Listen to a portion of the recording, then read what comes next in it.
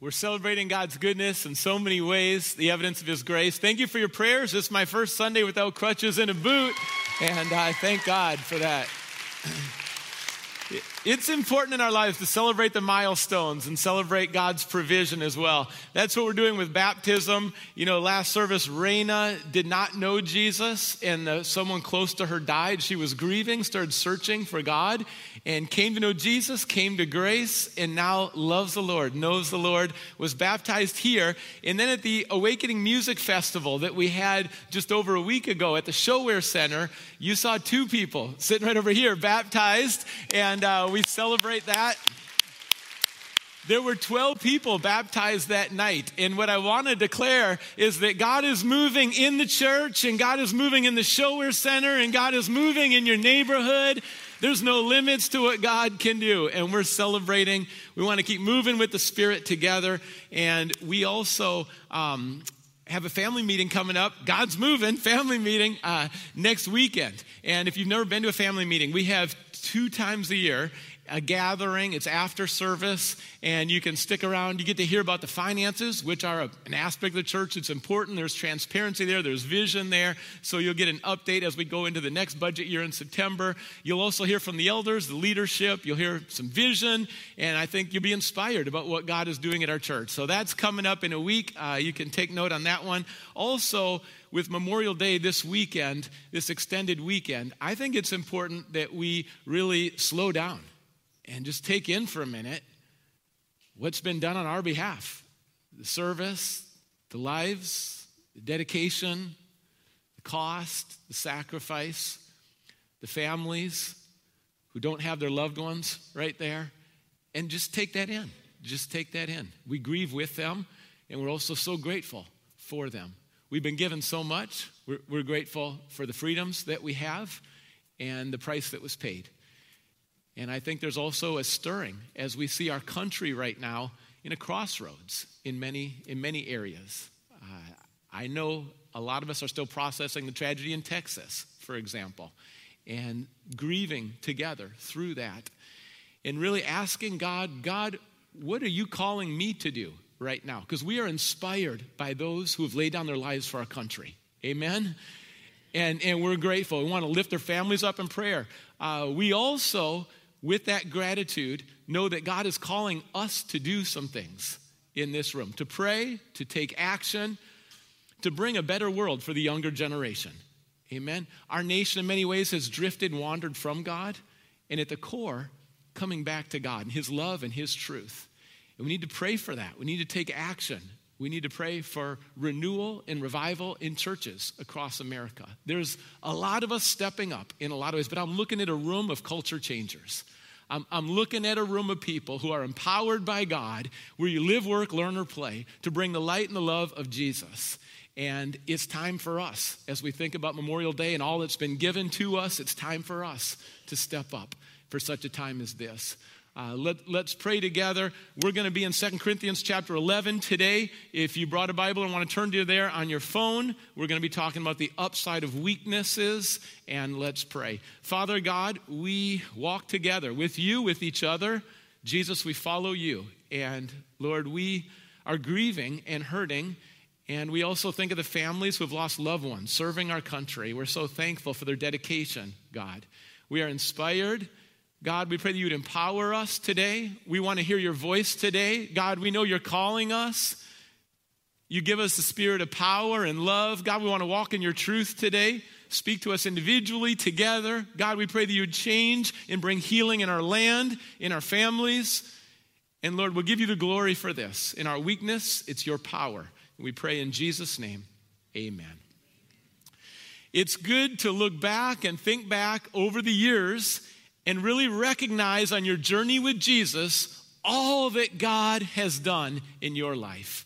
And let that gratitude swell And with that same gratitude, then, it's important right now to invite him in to the most difficult and challenging situations in your life. And as you do that, you're going to gain confidence going forward as you walk by faith, trusting God and trusting his word. That's what the Apostle Paul is doing in 2 Corinthians chapter 11. And as he does this, three themes emerge. We're going to focus on these three themes today. The first one is the foolishness of boasting. The foolishness of boasting. It's going to sound like Paul is a little out of his mind as we're reading these first verses, and there's method to his madness. He's going to talk about strengths, and then he's going to talk about weaknesses. Let's listen to what he shares starting in verse 16. I repeat, let no one take me for a fool, but if you do, then receive me just as you would a fool, so that I may do a little boasting. In this self-confident boasting, I am not talking as the Lord would, but as a fool. Since many are boasting in the way the world does, I too will boast. You gladly put up with fools, since you are so wise. In fact, you even put up with anyone who enslaves you or exploits you or takes advantage of you or pushes himself towards you or slaps you in the face. To my shame, I admit that we were too weak for that. What anyone else dares to boast about, I am speaking about as a fool. I also dare to boast about. Are they Hebrews? So am I. Are they Israelites? So am I. Are they Abraham's descendants? So am I. And he continues in chapter 12, verse 1. I must go on boasting. Although there is nothing to be gained, I will go on to visions and revelations from the Lord. I know a man in Christ who 14 years ago was caught up into the third heaven. Whether it was in the body or out of the body, I do not know. God knows. And I know that this man, whether in the body or apart from the body, I do not know, but God knows, was caught up to paradise. He heard inexpressible things, things that man is not permitted to tell. In Corinth, there are people called the super apostles. These are false teachers, and they are boasters. Here's the truth about boasting. First, it's self-centered. It promotes this false security. It puts other people down, and ultimately, it's going against God. These false teachers were criticizing and slandering the Apostle Paul. Has anyone ever done that to you? Falsely criticized you, spread lies about you, slandered and gossiped. Well, that was happening to Paul, and now he's going to confront it. He's going to be direct. They are boasting, so he's going to go into a boasting mode, not because he's really enjoying it, he's having a hard time doing it, but he's going to imitate them to reveal their foolishness. And first, on a personal level, bringing clarity and credibility, because he's trying to reestablish his credibility. Has anyone ever tried to take you down, and you had to reestablish some credibility? He says, well, here's my Jewish heritage, here's my lineage, and he unpacks that. Then he continues and says, here's my closeness with Christ, caught up into the third heaven. What is the third heaven? The first heaven is this earth in what we see above us in the sky. The second heaven, the galaxies that continue beyond and beyond what we can see, that reveal the greatness and grandeur of our God, our Creator. And then the third heaven, God's throne, also called paradise. When Jesus was crucified on the cross, there was a thief at the end of his life who turned to Jesus, turned from his sin. Jesus told him, today you will be with me in paradise, God's throne. This incredible experience 14 years ago. And it's important to remember those times with God. Maybe it was a camp on a missions trip, at church on a Sunday, a baptism. It's important to remember those times because they sustain you during the most challenging times. When you're mistreated and there's opposition, you go back and you hold on to those times in your childhood. Young adult, you hold on to those times where you got a word from God through the scripture. You hold on to those. And Paul is being tested to the core, and maybe some of you have been there, by some other people. And he's going to first bring clarity and credibility and then point out that these false teachers who are always walking around saying they're so enlightened, they're so spiritual, they heard something from God. Well, it didn't really come from God, but they're always saying they heard things from God. See, the Apostle Paul is always aligned with God's word and God's spirit. And these other spiritual folks, they're just roaming around, wind and waves, every form of false teaching. They're blown about, and they're always claiming to be extra spiritual, super apostles. Well, let me tell you, you've got a right mind when you line up with God's word and God's spirit. Don't be duped by all the false teachers that are out there. And Paul is sharing this first on a personal level because he's been attacked and he's trying to reestablish some credibility. But he's also looking far beyond just himself. There's confusion in the church. There's confusion in the church today. Amen? Online, podcasts. I mean, there's just all sorts of confusion and branching off from God and his word and God's spirit. And there's confusion in Corinth. And this is what happened. It was exciting because people came to know Jesus in Corinth. And now they're new Christians. And they haven't spent as much time in the word. They're not as grounded yet. We have a generation right now, as I talk to people who are under 25, so many of them did not grow up in homes where families prayed together and got in the word together and have that solid foundation. And it's exciting because they're coming to know Jesus, but they just don't have that home that's so strong spiritually. And so they're trying to figure out, what do I do in this new relationship with God? Those were the people in Corinth. What do I do in this new relationship with God? And they were duped and deceived and pulled away by the false teachers. And the false teachers are persuasive because they're impressive and they're intellectual. They're intelligent, they're misleading people, they're impressive, they've been trained, they have some degrees, but they're pointing people the wrong direction. And Paul sees this and he's going to step in. I got to say, don't just go with the flow these days. Don't just go with whatever's trendy, whatever the popular group is saying. Don't just go with the flow today, the false teaching. Be discerning. Come back to the word. Stand on the word today. And that was part of the growth process for the Corinthians, is to know the word and to grow in the word, to be strong in their faith, to be rooted in God's truth, in God's love. And the irony is that the Corinthians are embracing the ones who are deceiving them. They're embracing the ones who are exploiting them. This word exploit means to devour. They are taking advantage of the new kind of naive followers of Jesus. And the Corinthians are responding by embracing them and then pushing away the Apostle Paul. Have you ever had a time in your life where you are embracing someone who actually undermines you and is not for you and pushing away the ones who love you the most? That was the irony. That's how it got flipped. They're pushing away the people closest to them who love them, who train them up in the faith, and they're embracing all these false teachers. They're making a shift, and it's breaking Paul's heart. So he wants to empower them. He wants to help them have discernment. He wants them to realize that they can make good decisions. You see, you have what you tolerate in your life. Whatever you tolerate, that's what you have right now. You have as much sin and false teaching as you tolerate right now. And you have as much of God in your home as you want right now. You have as much of God in your life as you want right now. And you choose all the time. How much of God do I want? How much sin and false teaching do I want? How much? And the Corinthians went, we'll take a little less of God and we'll take a little more of the false teaching. And again, it's breaking Paul's heart. If you love someone and you're watching them go down that road, it's hard to watch. They are in some ways stubborn, slow to grow. They're stumbling. And the point here is to help them move forward in their faith. Helping someone move forward in their faith often involves accountability. What Paul's doing here is in love and it's truth, and he's specifically calling out what's happening. He's being very specific. Listen, if you only surround yourself with people who are afraid of you, who won't confront you, hold you accountable, what's going to happen? You're going to be puffed up like you're all that. No one's ever going to show you your blind spots. You're going to be duped and deceived. You're going to be stuck. It's going to be a plateau. Why? Because you won't let anyone hold you accountable. Because you're just so self-confident that you got this world figured out that you don't really need anyone there speaking truth. And the Corinthians will start to go down that road, but Paul with courage is going to share it and say, no, this does not lead to life. This does not lead to joy. This does not lead to peace. You're going the wrong direction. You started out strong, now you're going the wrong direction.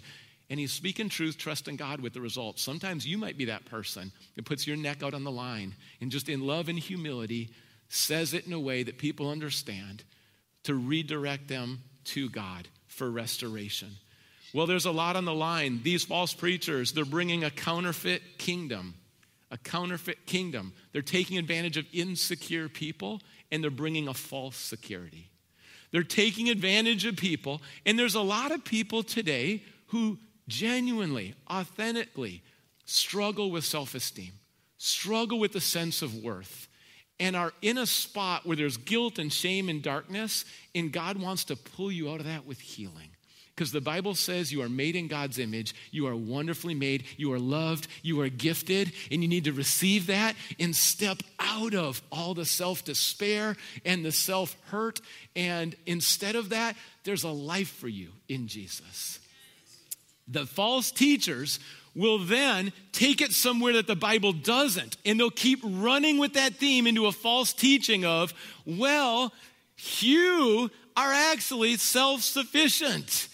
And they'll bring it into a theme of self-greatness, self-consumed. You're going to be happiest when you're all about yourself. And when you get wrapped up in yourself, you're going to see that you are God, ultimately. That's the message of the false teacher. So taking people that are insecure, giving them a false security, telling them you're the master of your own fate, you're the captain of your own soul. Ultimately, life is about self-glorification, so get more wrapped up in yourself. Well, that's a lie.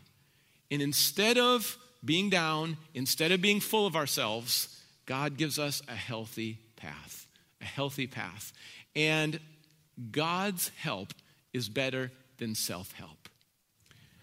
Self-care, it's legit in some sense. I mean, get some sleep, get some exercise, eat healthy food. Self-care, sure, there's some legitimacy to that. But God's care is so much better than self-care. And I'll tell you, there's a lot of people who are swinging from so down on myself to so full of myself, and they're just missing where the Lord is in this. God is God. We are under God. God lifts up us when we humble ourselves under God, and we find that right spot.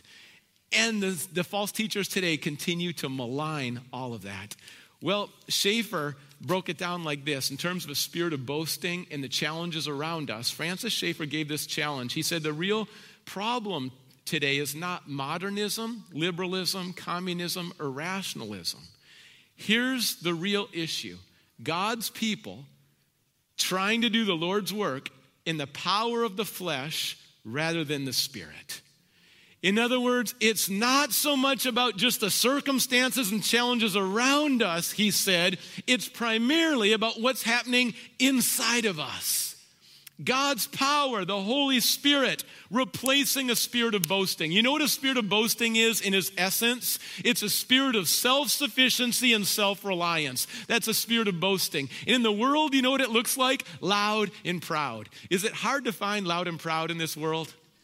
It's really not hard to find loud and proud. There's a spirit of boasting, self-sufficiency, and self-glorification in this world that's not from God. Now, in the church, it doesn't look like loud and proud as much because a lot of people in the church know that, you don't want to do that. So instead, it's silent. It's a stubborn spirit of boasting. Because a spirit of boasting in his essence is God. I'm going to do this my way. And my way is better than your way. In a spirit of boasting that's silent in the church, loud in the culture, it's the same spirit of boasting, of pride, of self-sufficiency, and self-glorification. It was there then, it's alive today. So we repent. We don't want to walk down the foolishness of boasting and all that's involved in that road, and it leads us to this second part, the reality of ministry. I mean, there's getting real and there's getting real, and Paul is getting real. He's going to take it deeper with this reality of ministry. Has anyone ever told you that ministry is easy? That serving Jesus is easy, living for Jesus is easy? Has anyone ever told you that? Listen to what Paul says about the reality of ministry. And this is starting in verse 23. Paul's now going to share some of the challenges that he's been through. He says, are they servants of Christ? I am out of my mind to talk like this. I am more. I have worked much harder, been in prison more frequently, been flogged more severely. Been exposed to death again and again. 5 times I received from the Jews the 40 lashes minus 1. 3 times I was beaten with rods. Once I was stoned. 3 times I was shipwrecked. I spent a night and day in the open sea. I have been constantly on the move. I've been in danger from rivers, in danger from bandits, in danger from my own countrymen, in danger from Gentiles, in danger in the city, in danger in the country, in danger at the sea, and in danger from the false brothers. I have labored and toiled, have often gone without sleep. I've known hunger and thirst and have often gone without food. I've been cold and I've been naked. Beside everything else, I face daily the pressure of my concern for all the churches. Who is weak and I do not feel weak? Who is led into sin and I do not inwardly burn? If I must boast, I will boast of the things that show my weaknesses. The God and Father of our Lord Jesus, who is to be praised forever, knows that I am not lying. In Damascus, the governor, under King Aretas, had the city of Damascenes guarded in order to arrest me. But I was lowered in a basket from a window in the wall and slipped through their hands. Notice the contrast here. We've got the super apostles, the false teachers and the boasters, who do not want to sacrifice. They love the benefits of their prestigious positions. They love the benefits of religion, and they are addicted to what's comfortable and self-serving. You won't see them sacrificing. So Paul contrasts that, and again, with clarity, by God's grace, he says, I worked harder than the others. Worked harder. He says, frequently been in prison, going through floggings, lashings. What is that 39 beatings? Well, there was a law in the Jewish culture that you could not exceed 40 lashes. The reason for the 39 is because they acknowledged there could be some human error and they didn't want to go above 40. So hold it at 39, and then if there's one off, we're still at 40, we didn't break the law. 39 lashes. These lashes were so severe that backs were ripped open, bones exposed, organs exposed. In fact, a lot of people didn't make it through one round of 39 lashes. There was a law that whoever delivered the lashes and the punishment was not held liable for death. There's just an acknowledgement that a lot of people are going to die with that kind of a beating. Paul went through that 5 times with the Jews, 3 times with the Romans. The Romans did it illegally because he was a Roman citizen. They didn't even ask him. They just beat him up. Well, going through all that, the injustices just continued to pile up. As you go through life, the injustice just continues to pile up. Paul's serving Jesus. He's mistreated. You say, well, what else did he go through? He was stoned. That's not smoking anything. That's a common form of execution right there. That's not a confession of sin. That's just how people killed other people. They picked up a rock and they all pelted the person thinking that he was dead. Shipwrecked. I was reading a Bible commentary that said he was on 9 voyages. The voyages then were not like the voyages today. There's no Carnival cruise ship. There's no yacht. There's no sailboat. In fact, most of the vehicles that they traveled across the water, they were not seaworthy, or in a storm, they could not absorb very much. And so what happened? 3 times there were shipwrecks, and this is before the end of the book of Acts. That's a 4th time. If you want to get some more details, check out the end of the book of Acts. Shipwrecked again and again. Don't you think it went through his mind? Is it really worth getting on another boat for another shipwreck to go spread the gospel across the world? Is it really worth it? Because I might not make it this time. And again, he kept going, and he said, I'll get on this boat, another shipwreck. He's up for the next boat. Why? Because it's worth it to lead people to Jesus. It's worth any cost right there. And you can't stop the man or woman on fire who knows they're called and empowered by God. You just can't stop them. Through a shipwreck, on the move, death threats every day all over the place. That's just the norm. That's not a shocker. That's just every day. All kinds of people in the community want to kill him. Bandits want to take him out, always in danger, lack of sleep, lack of food, lack of warmth. And not only that, he says, but I care and love the people so much, and I care and love the churches so much that I have so much empathy and compassion, and it just moves my heart as I think about them and what they're going through. And he entered into that. And then he said, temptation, and I inwardly burn sometimes for sin. You might be so tempted that you feel like you're burning inside. And he said, but no, I can't go there. I've got to honor the Lord. And this is some of the stuff that he was going through. You see, God was humbling him. in Acts chapter 9, this is his story. He was against Christians. He was trying to kill Christians. He was against Jesus, and the resurrected Jesus showed up. The light was so bright that he was humbled, bowing down. He went down to the ground, and the light was so bright, he couldn't see for 3 days. He didn't eat or drink for 3 days. God was showing him something, restoring him. He was so humbled. Some of us have so much pride that God will use something strong to break a proud man or a proud woman, some situation, some challenge to break us down from the pride so that we're ready to serve God. That's what happened to Paul. And then you say, well, what did he do? He started telling people about Jesus. Do you think the cities and communities got excited? No, they wanted to kill Jesus. What do you think they're going to want to do to Paul? He says it right here. He got lowered in a basket. Imagine if your first sermon at a church, all of a sudden, or maybe it was street preaching, everyone in the audience starts to gather together like we got to kill him, and they lower you out the back at Grace Community Church while people are running after you to kill you. That was his start in ministry. There was no seminary, started ministry. He showed up at the church. Do you think they said, oh, the Apostle Paul's here, wonderful? They said, no, he's been killing Christians. I'm not sure we want to fellowship with him. That's the start of his ministry, Acts chapter 9. But I'll tell you, when there's a fire that God brings, the world can't put it out. And it's like those candles, you know, that you trick candles where you blow them out, then they come back again, you blow them out, they come back. I'm telling you, with the Holy Spirit, baptized with the Holy Spirit and fire, this world can't stop what God wants to do in your life.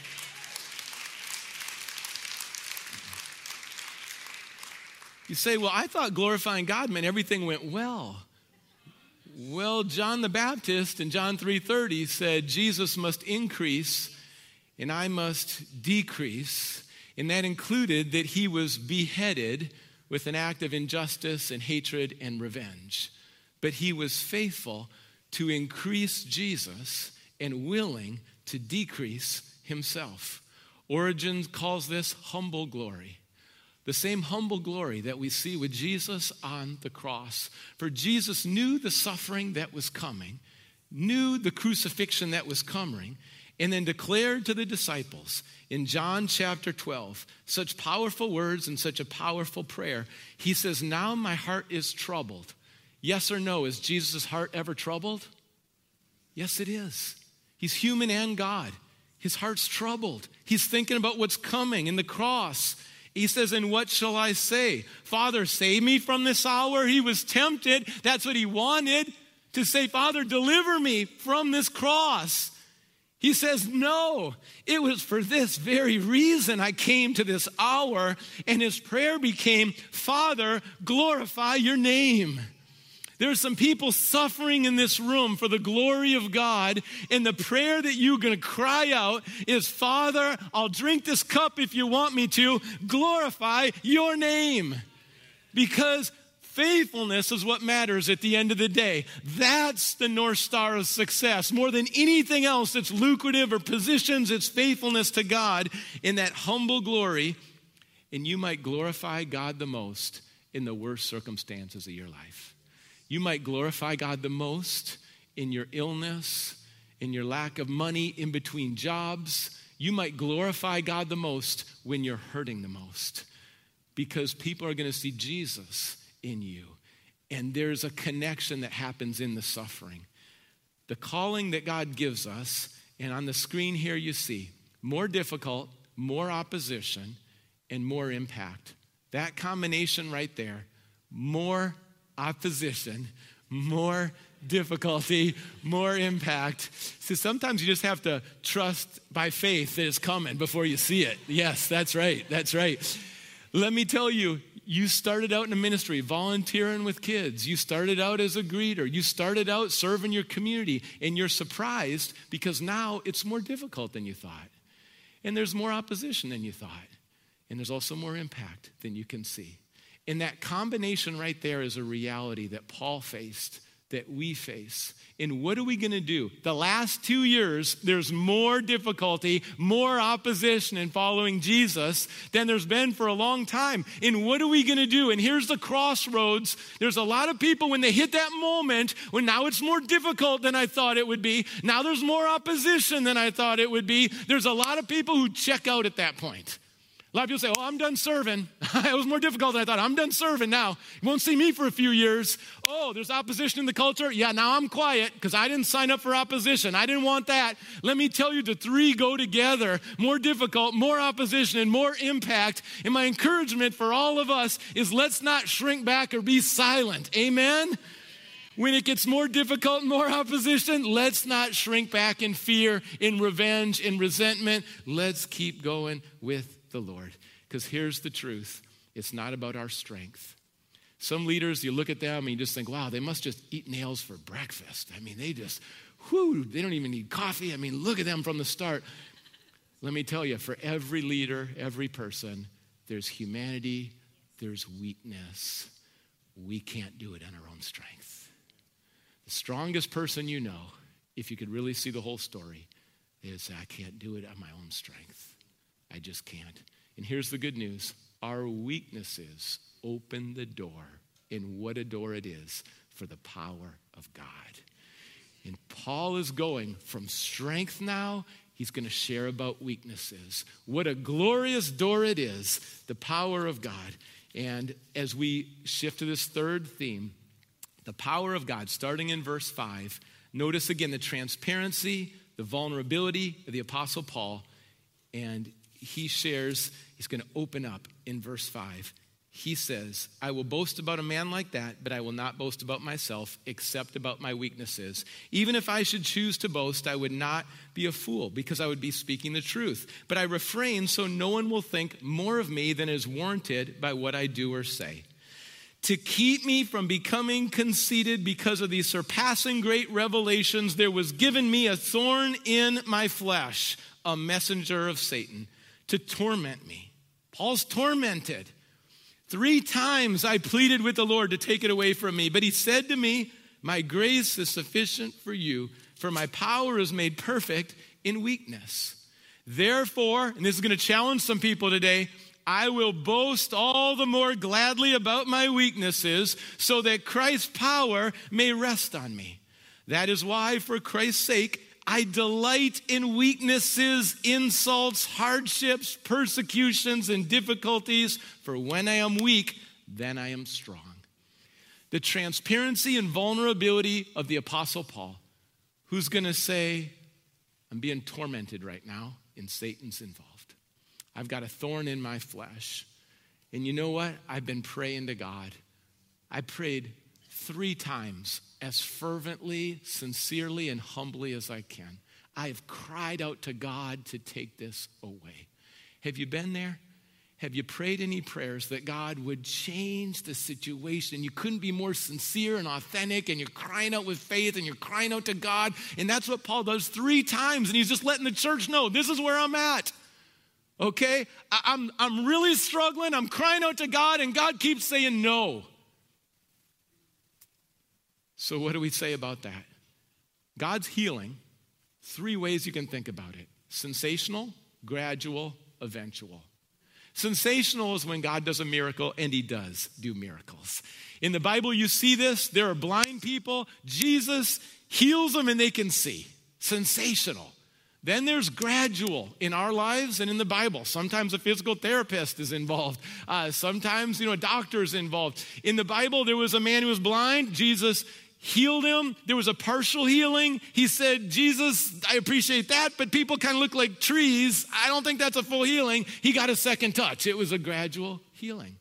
And then in the Bible, there's eventual healings where some people this side of heaven are not going to be able to see with their eyes. But in heaven, we're going to have new bodies. And there's going to be no blindness in heaven. And there's going to be no sickness and no mourning and no death. And eventually, God will heal. And sometimes the mystery of faith is we just don't know, God, are you going to bring sensational, gradual, or eventual healing? And will we trust God for all 3? And we need to be discerning because sometimes we get stuck in, well, it's all just going to be eventual. And I don't think there's really any sensational miracles that God does. Oh, yes, he does. And you need to open up and ask, because you don't ask, you don't have. And you need to ask God to do miraculous things in your life. But then there's going to be times where some people are just like, well, God only shows up miraculous. And like, no, he shows up gradual and sometimes eventual. And that's really hard, but that's part of the healing. And God does all three. So if all three are in the Bible, and that's who God is, and he does all three, then I can't try to shrink God, and I need to trust him in all three. And praise him, and thank him, and cry out to him, and pray together fervently, trust him with the results, not give up. But there's a lot of people who wanted something. God didn't come through the way they wanted, so they checked out. And they haven't prayed in years. They're not really opening their Bible. Some of them just aren't at church anymore because God didn't do what they wanted him to do. And that's a real tension in our faith. It was real for the Apostle Paul, who's leading, vulnerable, and God's not doing what he wanted God to do. Let me tell you, there's what we want, and sometimes we think we know exactly what's best for us and what we want, and then we discover later that what we wanted isn't actually what we needed. That's tough. You ever prayed for someone you're dating and it's like, God, I know you want me to marry them. I know you want me to marry them. And then that wasn't the one. And what you thought you wanted, you realize later, wait, actually, I guess what I wanted wasn't what I really needed. And it's kind of humbling when that happens. What I think I need is different than what I actually need. What I think I need is different than what I actually need. So you say, what's the upside of weakness? Well, here's the sevenfold. Weakness can introduce us to a healthy dependency where every step forward, we're aware of our reliance on God. I'll tell you, first week, I got my crutches in my car because I didn't know how this would go today. And this week, it's like every step, I'm trying to listen to my Achilles tendon, to God. Like every step, it's not a bad place to be. Reliant on God, aware of God, every step forward, prayerfully listening, dependent on God. That's a good place to be. Another thing weakness does, it introduces us to a better solution than giving up, than discouragement, than quitting, complaining, blaming, resentment. If I had $1 for every time on social media Christians just start to complain these days, we could buy a neighborhood in the Sound. Even with the housing prices today, I'm convinced we could buy a whole neighborhood in the Sound if I had $1. There's a better option than complaining. Can I get an amen? Paul could have easily just gone into complain mode. The next is a humility. A weakness can kill pride and change your character. When there's a weakness, God humbles us, and it can change your character. Then there's a fire, because pain can produce and forge and form a new passion and a new purpose and connect that passion and purpose. I'm convinced Paul was in so much pain so frequently, and God used that pain to fan the flame so he would live even more fully for Jesus. Passion, purpose, continuing to inspire us today. Paul, if you handled the thorn in the flesh like that, maybe there's some things that are going to shift in my life and how I'm going to handle my challenges. And then there's a turnaround, this great exchange where we give God our weakness, and then we give God more of our weakness, and we give God all of our weaknesses, and God gives us grace and power and peace. That's an exchange you want to be a part of. You just give God that weakness. That's the hardest part. That's the hardest part. You give God that weakness, and in that same area, you're going to receive his power and his peace. He also gives Paul a promise, a benefit. God says, my grace is sufficient for you. I'm going to give you all you need to move forward in faithfulness and a closeness with God that comes through suffering. Because the Apostle Paul said, I want to know Christ. That's my aim. I want to know Christ and the power of his resurrection and share in the fellowship of his sufferings. And the fact is, we get to know Jesus better, both through his power that's awesome and also through suffering. And that's how we get to know Jesus better. These are the benefits. I want to declare that at the end of yourself, it doesn't always feel good, but it's a good place to be. At the end of our pride, it's a good place to be. Our gods, if we're honest, our idols are often our own energy, our own effort, our own intelligence, our own efficiency, our own equipment. Why boast in those? I love the gospel of Jesus Christ. We come to God loved, known, pursued, sinful. We come to God in truth, sinners who need a Savior. He rescues us. We don't earn it. We don't strive and perform it. He rescues us on the cross, dies for our sins, risen into relationship. That's a gift. It's eternal, it's personal, and it's not just for heaven, it's for today. The gospel's for today. And every day, Christ in us, the hope of glory, the Holy Spirit working through us. We come, we bring our weaknesses because we have them every day. God gives us his power every day. That's the exchange right there. I'm going to close with something visible. And the image that came to my mind as I was preparing was an envelope. And envelopes today have this, peel it back thing, which is kind of nice because how many people have ever licked this and just nasty in your mouth? Like, wasn't this a good invention? Someone got tired of licking envelopes and was like, yes, let's do this, and we're all grateful. This envelope right here, we all have an envelope, and in your envelope is your weakness. That area of life right now that's most difficult for you, it's your weakness. You've got it. We've all got it. We put it in an envelope, and then we seal it, don't we? And we go, okay, there's my weakness, my difficult part of my life, sealed up, and we compartmentalize it. We hide it.